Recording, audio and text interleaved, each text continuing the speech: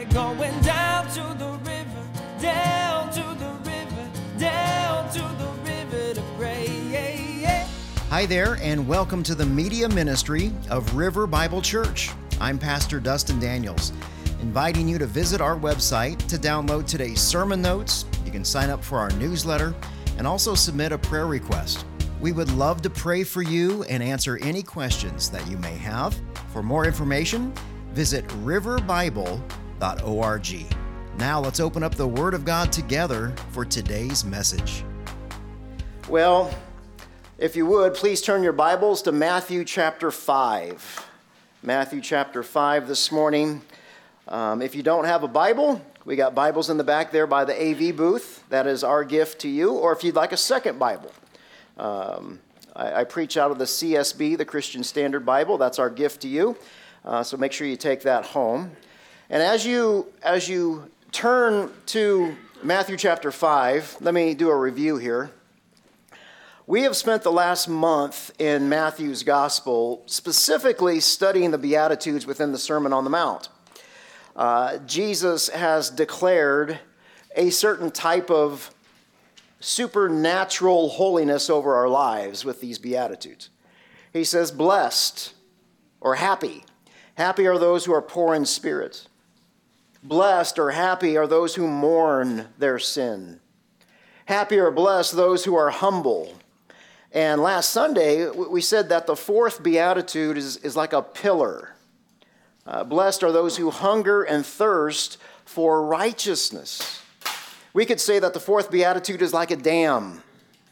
The first three beatitudes, they flow into it, and then the last three, they flow out of it because of our spiritual hunger and our spiritual thirst for God's righteousness. God's righteousness, right? There's a hunger and thirst. There's a desperation to us knowing who God is. It's interesting, isn't it, how Jesus first deals with our hearts in this sermon and then our hands. Why so much emphasis on our hearts? Well, we have to be before we can do. Moral character is Jesus' primary focus here in the Beatitudes. And the religious culture that Jesus lived in the first century, they were obsessed with outward appearances, kind of like us. You know, we are too, but the significant difference between them and us is that they were obsessed with how they look spiritually.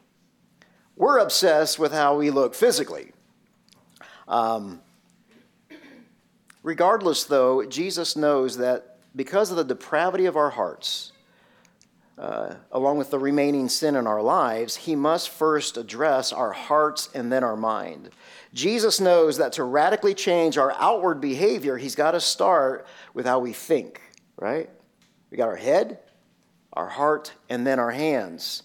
The Apostle Paul says it this way in Romans 12:1, in view of the mercies of God, I urge you to present your bodies as a living sacrifice, holy and pleasing to God. This is your true worship. Do not be conformed to this age, but be transformed. That's what the Beatitudes are doing here. They're transforming us. How are they doing that? Through the renewing of our mind, so that you may discern what is the good, the pleased, and the perfect will of Almighty God. So, if we've gone through the difficult process of taking these Beatitudes pretty seriously over the past month, we should start noticing something. We should start noticing that my thinking is changing along with my attitude. Head, heart, hands. It's our total being. And that's what Jesus is focused on here. Only when our head and our heart, when they align with God's will here, can we truly do the work of God's kingdom. So when God has our head and our hearts, he then has our hands. It doesn't work the other way around. He doesn't start with our hands. He starts with our hearts in the way that we think. So Jesus first deals with who we are. He did that through the first four Beatitudes. And now he's going to show us the outward manifestations from those particular Beatitudes. So in other words, the first four Beatitudes are these next four are the fruit that is produced in our lives as a direct result of the first three. Now, we're also going to learn a surprising theological concept about sin and God's mercy today. What's the surprise? Well, let's find out. If you would, please stand for the reading and the honoring of God's word.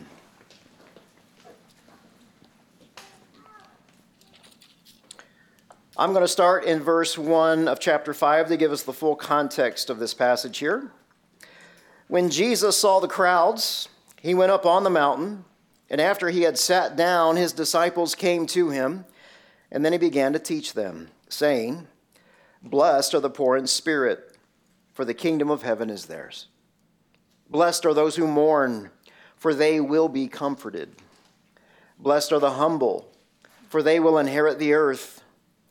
Blessed are those who hunger and thirst for righteousness, for they will be filled. Blessed are the merciful, for they will be shown mercy. Blessed are the pure in heart, for they will see God. Blessed are the peacemakers, for they will be called the sons of God. And blessed are those who are persecuted because of righteousness, for the kingdom of heaven is theirs." And this is the word for River Bible Church this morning. Thank you, guys. Please have a seat.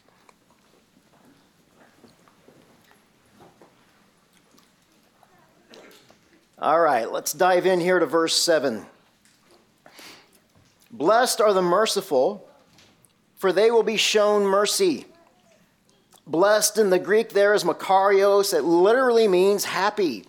Our definition of happiness, though, is different than God's. So once again, we must adjust our happiness to center.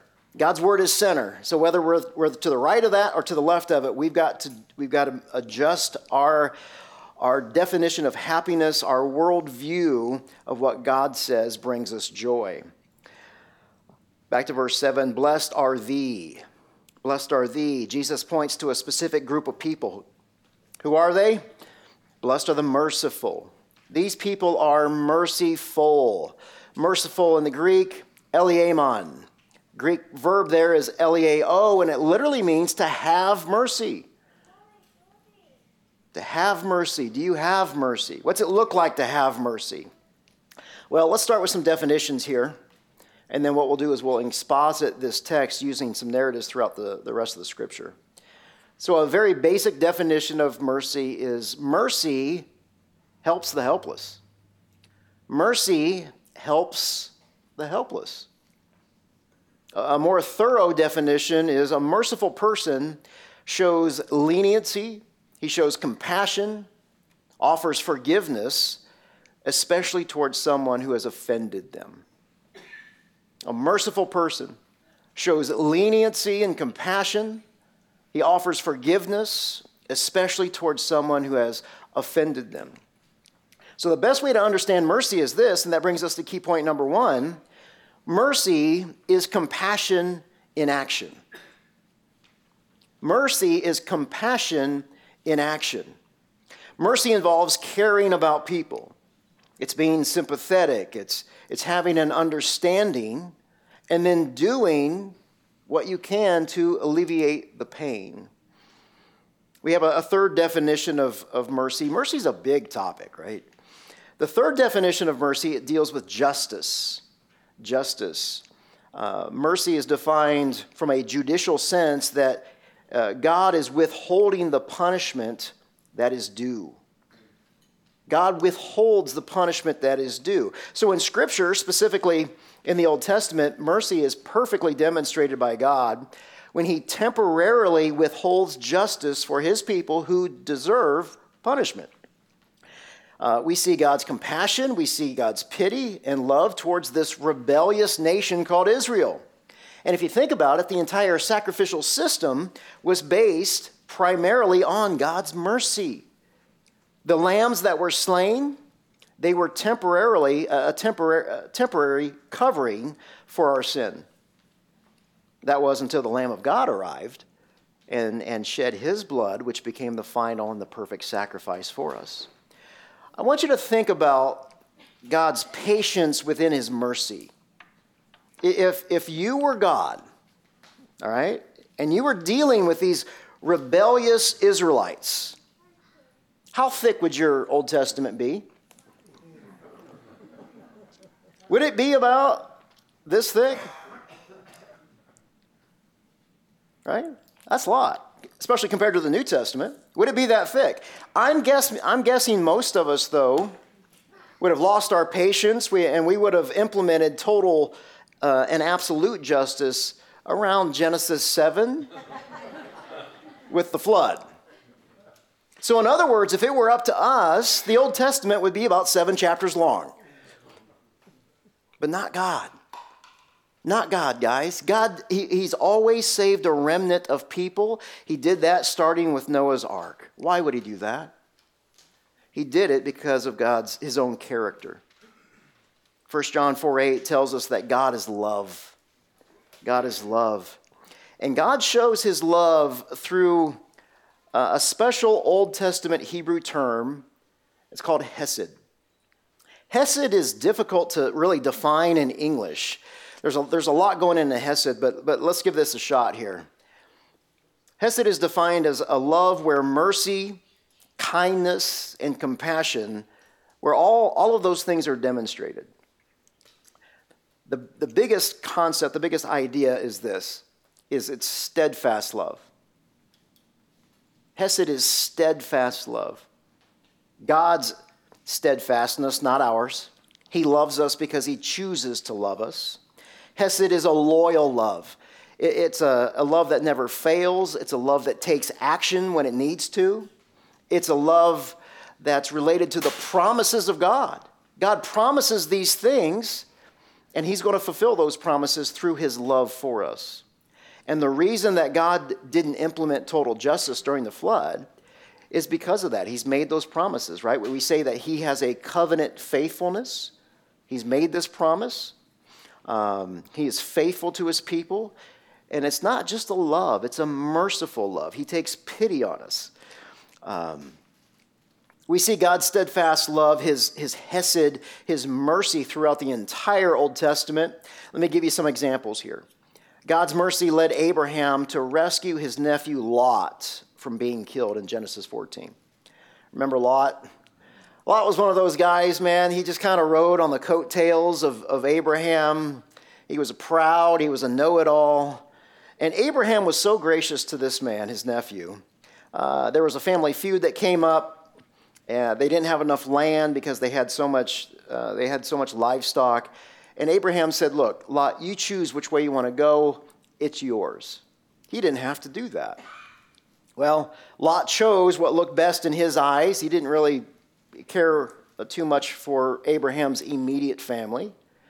And yet, God's mercy flows through Abe sometime later when Abraham had to go rescue Lot because Lot was captured by a rebel army. They were getting ready to kill him.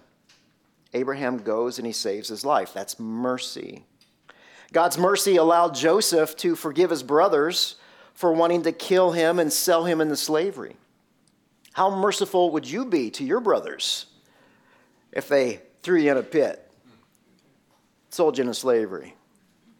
God's mercy prompted Moses to ask Yahweh to remove leprosy from his sister Miriam. Remember this? Miriam was busy running her mouth about Moses. She's talking all kind of smack. God says, You're not going to get away with that, Miriam. He strikes her with leprosy, and then Moses steps in and begs for her life. See, it was God's mercy that Moses did that. It was also God's mercy that compelled David to spare the life of King Saul. Mercy is so important to God, he commands the Israelites to be merciful to one another. Deuteronomy chapter 15. Micah 6:8 says this, what does the Lord require of you? If you're chosen by God, what does the Lord require? You are required to do justly or do justice. You are to love mercy. You are to love being compassionate to people. And you are to walk humbly with your God. God also teaches us to be merciful throughout the Proverbs. Proverbs 14:21, 11:17, 28:27, 28:13, on and on and on. It's all about mercy. Now here's something very interesting because according to Scripture, God's mercy and his compassion Like the gift of salvation, they cannot be earned. Mercy cannot be earned. It can only be received from God. So the source of mercy is God himself. In fact, God gives mercy to whomever he wants and according to his prerogative. Let me show you an example here. During the Exodus, Moses asked God to show him his glory. He says, God, show me your glory. God says, okay, I'll show you a little bit of my glory. If I show you everything, your head will explode. So we can't have that. So go hide in a cave here. I'm going to pass by. And you're going to see just a fraction of my goodness and my holiness and my glory and my patience. You're going to see all of this. Exodus 33:19, God says, I will cause my goodness to pass in front of you, Moses. And I will proclaim the name, the Lord. The Lord there is Yahweh. I will proclaim Yahweh before you. And here it is. I will be gracious to whom I will be gracious. And I will have compassion on whom I will have compassion. It is a gift from God, his mercy. The Apostle Paul recounts the same story in Romans 19. He says, it doesn't depend on human will or effort. In other words, you can't drum this up by yourself. It depends on God who shows mercy. So here's the deal. Even though God is the one who gives mercy, he's not stingy with it. Let me give you a few more examples. God, he grants mercy to Israel after the nation has committed spiritual adultery. So God divorced Israel in Jeremiah chapter 3, verse 8. And it's through the prophet Hosea that God forgives them by offering mercy. Look at this. Hosea 2:19. This is so beautiful. He says, I will take you to be my wife forever.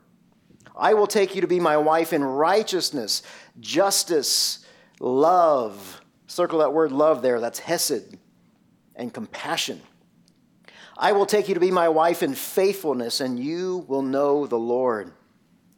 The prophet Joel, he pleads with the nation to repent so that they can receive God's mercy. Look at this. Joel chapter 2, verse 12. Joel says, look, guys, even now. He says, this is the Lord's declaration. I'm proclaiming this to you from God himself. God says, turn to me with all of your heart. Fasting and weeping and mourning. Tear your hearts, not just your clothes. Return to the Lord your God, for he is gracious and compassionate. He's slow to anger, abounding in faithful love. There's that word hesed. And he relents from sending disaster. In other words, the Lord doesn't want to bring justice on you guys. God offers his mercy, his compassion, but we must repent from our sins to receive that mercy. We also learn about God's mercy and compassion in a surprising story of Jonah. God tells Jonah to go and preach to a city called Nineveh. And Jonah says, nah, I don't want to do that. And he jumps in a boat. He literally goes the other way. There's a big storm out in the middle of the sea. Everybody's about to die. Jonah confesses this whole thing is his fault, and he basically walks the plank. Jonah doesn't drown, even though he should, for ignoring and rebelling the one true living God. Jonah lives through this sin. God saves him by a whale of all things. But Jonah's still mad. He's still mad. He doesn't want to preach the good news to the people of Nineveh. Nineveh is kind of like Sedona. It's all wonky in Sedona, isn't it? He finally preaches in Sedona. In Nineveh, God saves the city. God saves millions of people by his mercy. Now, any normal preacher would be ecstatic with the great salvific work of the Lord there. This is where we pick up the narrative in Jonah 4:1. Jonah was greatly displeased. He's mad. He's furious. Look at that word there. He's furious about God's mercy being extended to Nineveh. He prayed to the Lord. I think this is really not so much a prayer. This is more of a rant. Listen to him. He says, please, Lord, isn't this what I said while I was still in my own country? And that's why I fled. That's why I went to Tarshish in the first place. Listen to this. He said, I knew that you are gracious and you are compassionate.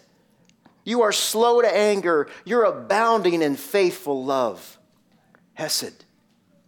You're the one who relents from sending disaster. So Jonah knew the same thing about God as Joel did. Jonah is angry because God showed mercy to a group of people he despises. Needless to say, Jonah's a preacher with a bad attitude, right?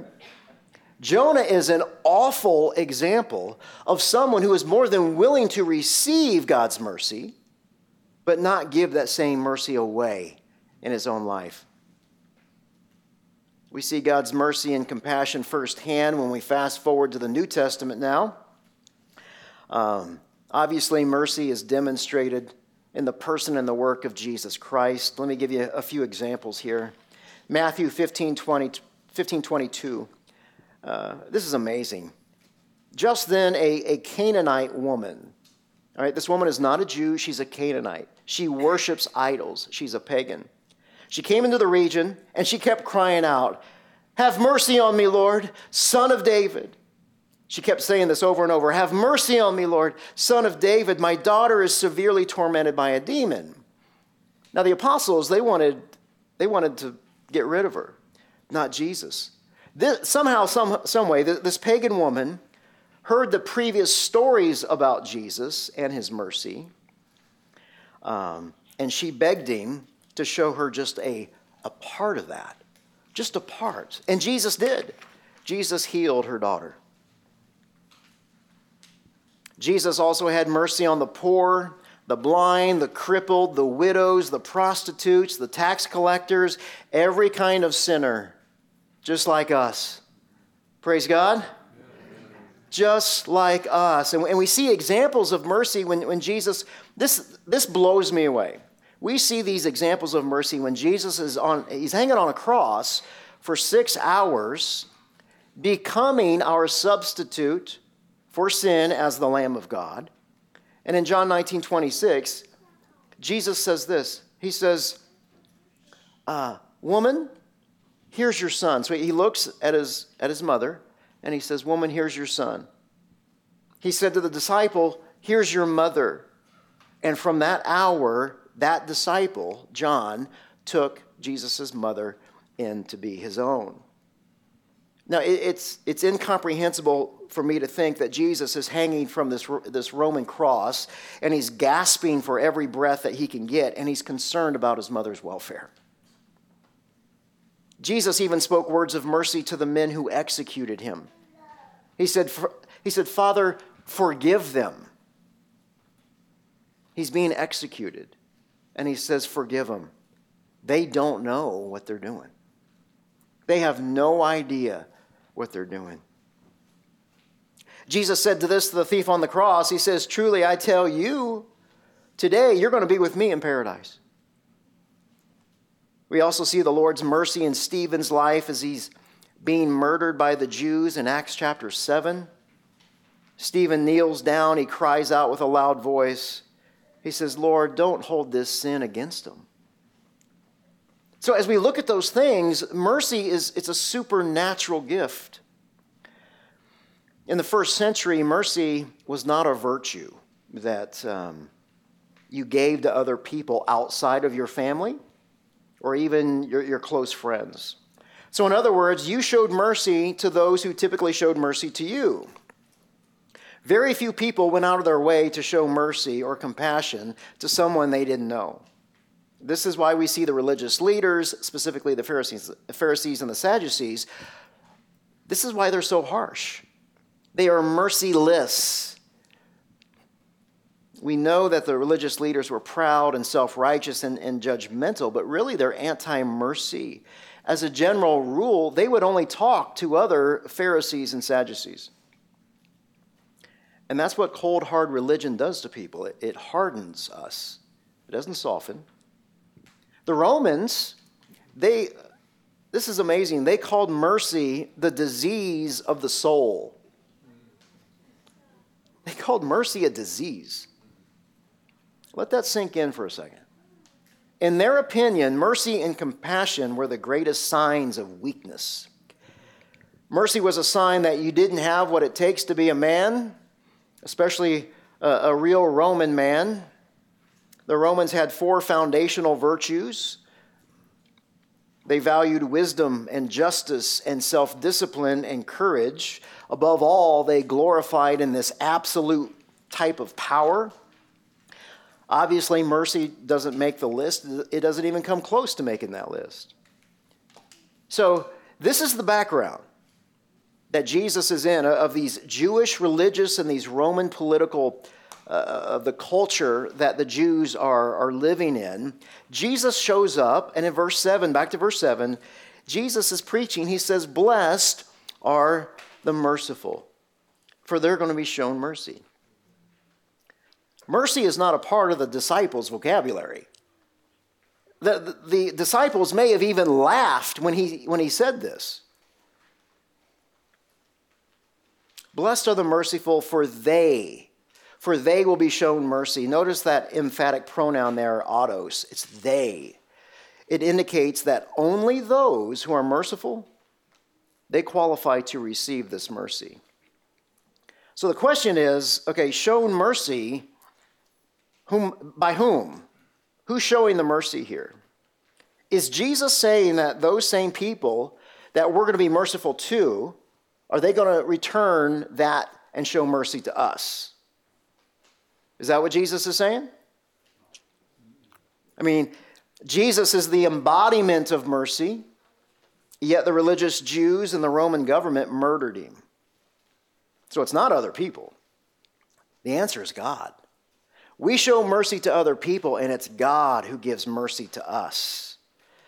We really kind of see a circular blessing in this beatitude. Number one, He gives us mercy.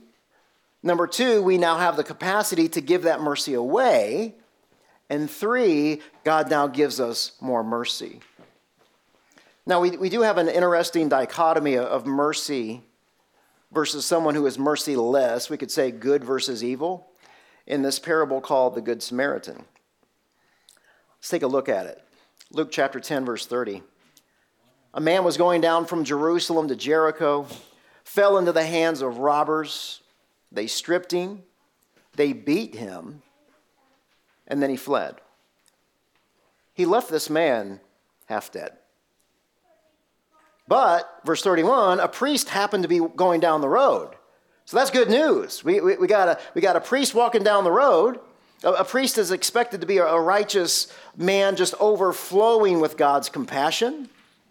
He knew that God's law commanded him to be merciful to strangers. In fact, Leviticus chapter 19, verse 34, emphasizes this point of compassion. The priest is supposed to love a stranger as himself. So the priest sees this man. He knows what God commands him to do. And then not only that, I mean, he should want to help. Out of the compassion that God has given him, he should be overflowing with compassion to help another person. That's why he got into the priesthood, is to help people. Let's take a look, verse 31. So when the priest saw him, he passed by the other side. That's not good. That was not supposed to happen. Verse 32, in the same way, a Levite, when he arrived at the place and saw him.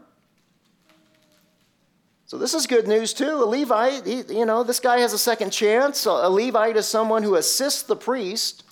So he too should be overflowing with God's compassion. He is a chosen man of God. Back to verse 32, but he passed by the other side. All right, this is not good. This man is having a very bad day. He's 0 for 2. He's on his deathbed.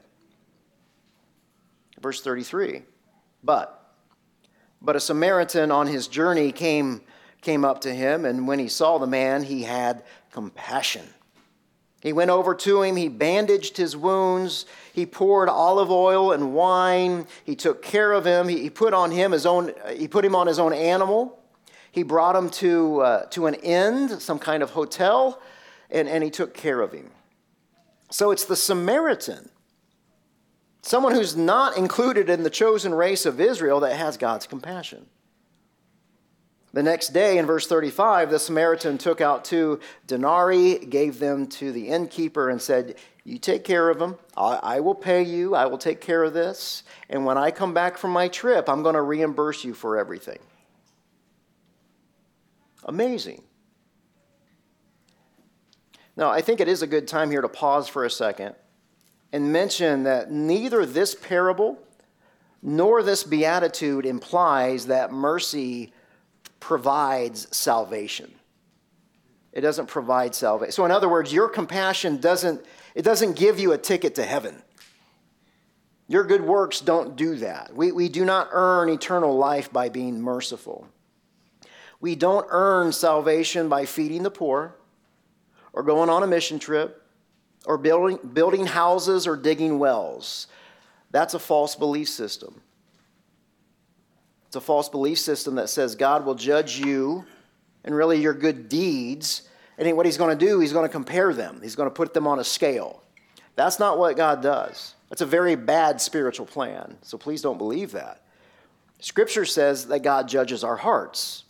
And he does that when we are saved from our sins by confessing our sins. When we proclaim that Jesus is Lord and we believe that God resurrected him from the grave. Jesus walked out of his own grave.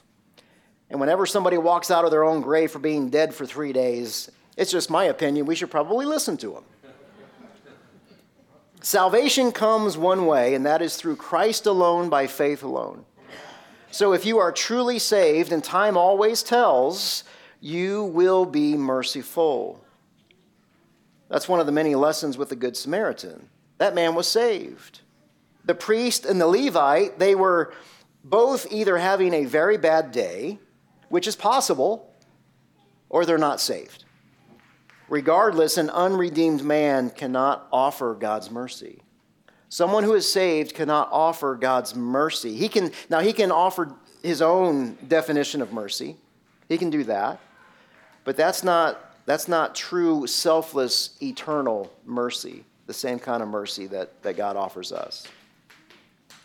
We see this truth played out in the parable of the unforgiving servant.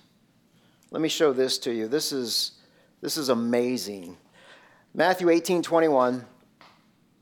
Peter approached him and asked, he said, Lord, how many times must I forgive my brother or my sister who sins against me? As many as 7 times? Jesus says, I tell you, not as many as 7 times, but 70 times 7. Now, for all you math guys, this is not a parable about math. All right? It's about forgiveness. This is hyperbole. Jesus is not saying that once you get to 490, you don't have to forgive anymore. He's not saying that. Forgiveness is not about keeping score. This is not a good time to use your bookkeeping skills with forgiveness, all right? And the reason for that is because, now think about this in all seriousness. We have sinned a whole lot more than 490 times against the Lord Jesus.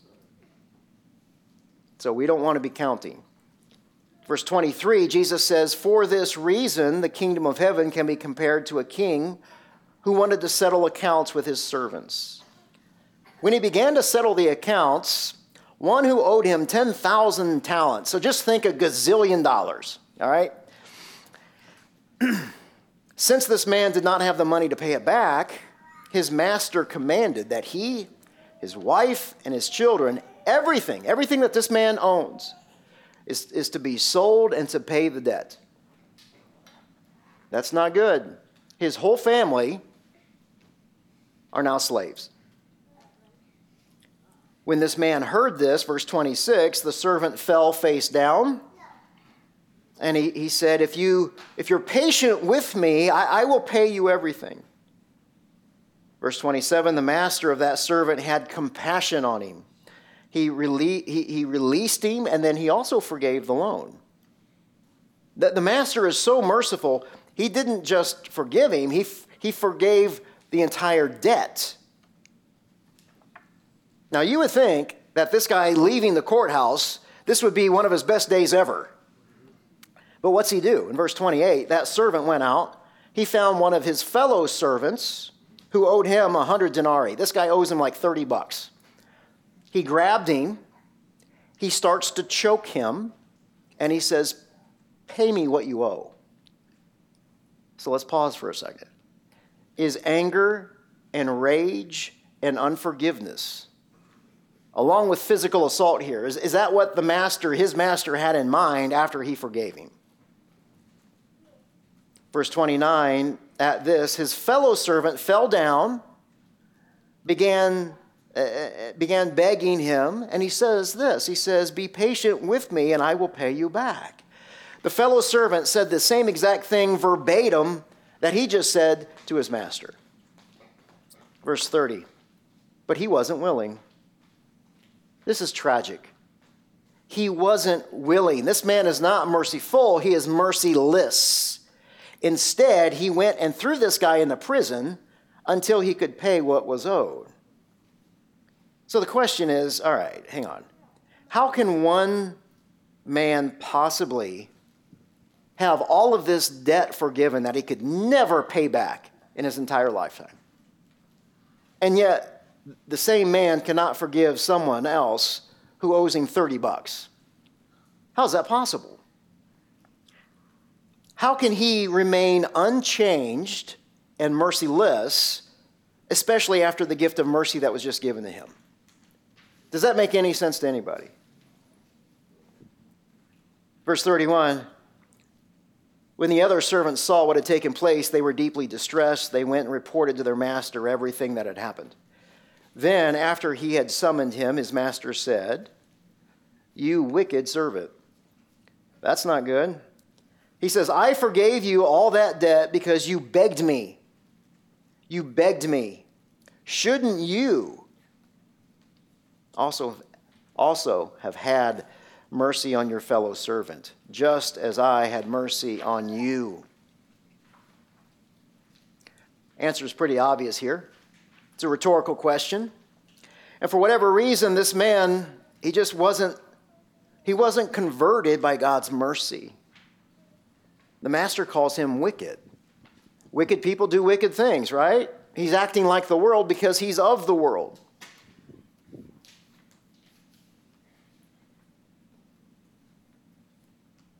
He's willing to receive God's mercy for himself, but he's unwilling to extend that same mercy to someone else. And yet Jesus is teaching us today through this beatitude, and it brings us to key point number 2. Mercy is both a gift to us and a requirement from us. Mercy is both a gift to us and a requirement from us. Look at the consequences when we don't share the same mercy that God has given to us. Verse 34. Because he was angry, his master handed him over to the jailers to be tortured until he could pay everything that was owed. Guys, it doesn't get any more severe than this. So let me ask you an obvious question here. How does a man who is financially ruined, he's now in jail and now he's being tortured, how does he have the ability to pay that debt? He doesn't. He can't. You can't pay your sin debt while being tortured for your sin debt. Dear friends, this parable gives us a picture of how and why hell is eternal. We can never pay our sin debt. And if that's not a big enough dose of reality, look at this, verse 35. So also my heavenly Father will do to you unless, so we have a condition here, right? Unless every one of you forgives his brother or sister from your heart. See what Jesus did there? He ties mercy to forgiveness. Mercy and forgiveness are two characteristics that they must overflow out of a Christian's life. More on that here in a second. I did want to get to this theological issue before we close. There's an amazing theological concept between mercy and sin. Now, we've already discussed that mercy is a part of God's character, right? Let's dive a little bit deeper with that because God has two types of characters. He has what's called an absolute character and a relative character, or a relational attribute. So his absolute attributes, they include love, truth, and holiness. These characteristics, they are part of God's nature from eternity past. He's always had these things. So in other words, God has had these absolute characteristics, these things that make God complete and whole and holy before he created the world. But his relative, his relational characteristics like mercy and grace and justice, they were not known until after he created the world. God is perfectly holy. So think about this with me. God the Father, he doesn't need to offer God the Son mercy. God the Son doesn't need to offer the Holy Spirit grace.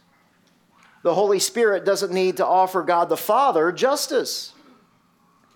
So here's the surprising thing about mercy, is that the only way that we as human beings would ever be able to experience mercy is when his mercy is offered to us. And mercy couldn't be offered until it was needed. So the question is, when did humanity need God's mercy? When did we need it? We needed it after Adam and Eve sinned in Genesis 3, correct? Mercy, justice, grace are only needed when sin is involved. It's only when Adam and Eve sinned that God's love was extended to us in the forms of mercy and grace and justice. Why? Because sin broke that relationship between Adam and God. A broken relationship will never happen within the Trinity. God never asked for forgiveness. He's holy, he's perfect, he's good. And dear friends, mercy is one of those relational attributes that we can only recognize through sin. What does that mean? It means, it means that God's plan from the very beginning was to reveal himself through redemption. From the very beginning, God's plan was the cross. That kind of theological truth will have you run into the arms of your Savior time and time again. I pray that it does. And that brings us to the cross, doesn't it? This whole thing is about the cross. Because if the mercy that God gave to us, where the mercy of forgiving our sins through Christ, if that was the only thing that God gave us through mercy, that would be enough, wouldn't it? If that was the only merciful act by God, was the cross, that would be enough. And yet God promises that his mercies are new every morning. Lamentations 3:22, because of the Lord's faithful love, there's that word hesed again. His faithful love, we don't perish, for his mercies they never end. They are new every morning. Great is your faithfulness, not ours. We struggle with being faithful. It's God's faithfulness. God's mercies should make us the most compassionate people on the face of the planet. I mean, think about it. What don't you have that God didn't give to you? Without mercy, you wouldn't be able to take your next breath. It's only because of God's mercy that you've got the clothes on your back and food in the fridge and a roof over your head. It's only by God's mercy that you have the talents and the skills and the intellect that has gotten where you are this morning. The gift of mercy is why grumbling and complaining, those things are so offensive to God. Why? Because he's already given you everything. And it's a reminder for us to repent from our selfishness this morning. If you hunger and thirst for God's righteousness, if you seek him first, you will be merciful.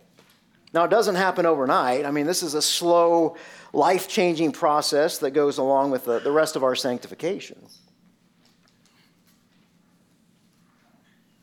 Let me ask you this. Jesus tied mercy and forgiveness together. Is there someone in your life that you refuse to forgive? Do you refuse to forgive someone in particular? Once again, forgiveness is not about math, but it is about repetition. Once again, if you're counting to 490, your heart is not right. How would you feel if Jesus did that to you? If he counted all the sin in one day and he gets to 491 and he says, Dustin, too bad. He says, tough. No. God is merciful. Something else to think about is how quickly do you forgive? How quickly do you forgive? See, there's a danger in waiting to forgive people because the longer that you take to forgive someone, the more time that root of bitterness takes hold of your life. I have a pastor friend of mine who compares old age with wine. He says that the older that we get, the more bitter or the more sweet we become. And forgiveness has a lot to do with that fermenting process in our lives. Because if we're bitter, if we lack forgiveness in our life, it destroys everything. It destroys all the relationships around us, and it also destroys our physical body. Unforgiveness is a big deal. That's why Jesus ties that to mercy. Lastly, the most merciful thing that you will ever do is be a witness for Christ by sharing the gospel. Now, I'm not talking about the social gospel. I'm not talking about feeding physical food here, building homes, making yourself feel good in some other way. Mercy involves sharing God's truth about salvation. All those other things are great things to do. Please don't misunderstand. I'm not saying that. But if you're a Christian, if you're a part of the church, your primary responsibility is to share what you just learned today with someone this week. That's why we teach verse by verse, so that you can share Jesus day by day. And dear friends, when you share Jesus day by day, God gives you that moment to share a scriptural truth. It's amazing to me that how he works in us in spite of us. So when you hear a spiritual conversation, when you hear somebody cry out for help, dive head first into that conversation. Let me encourage you in that.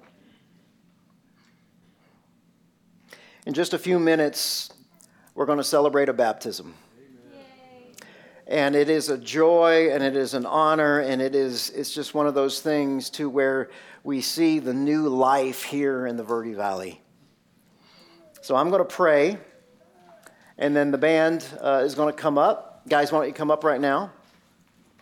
And we're going to sing one last worship song. And as we sing that last song, we're going to get ready for John's baptism here.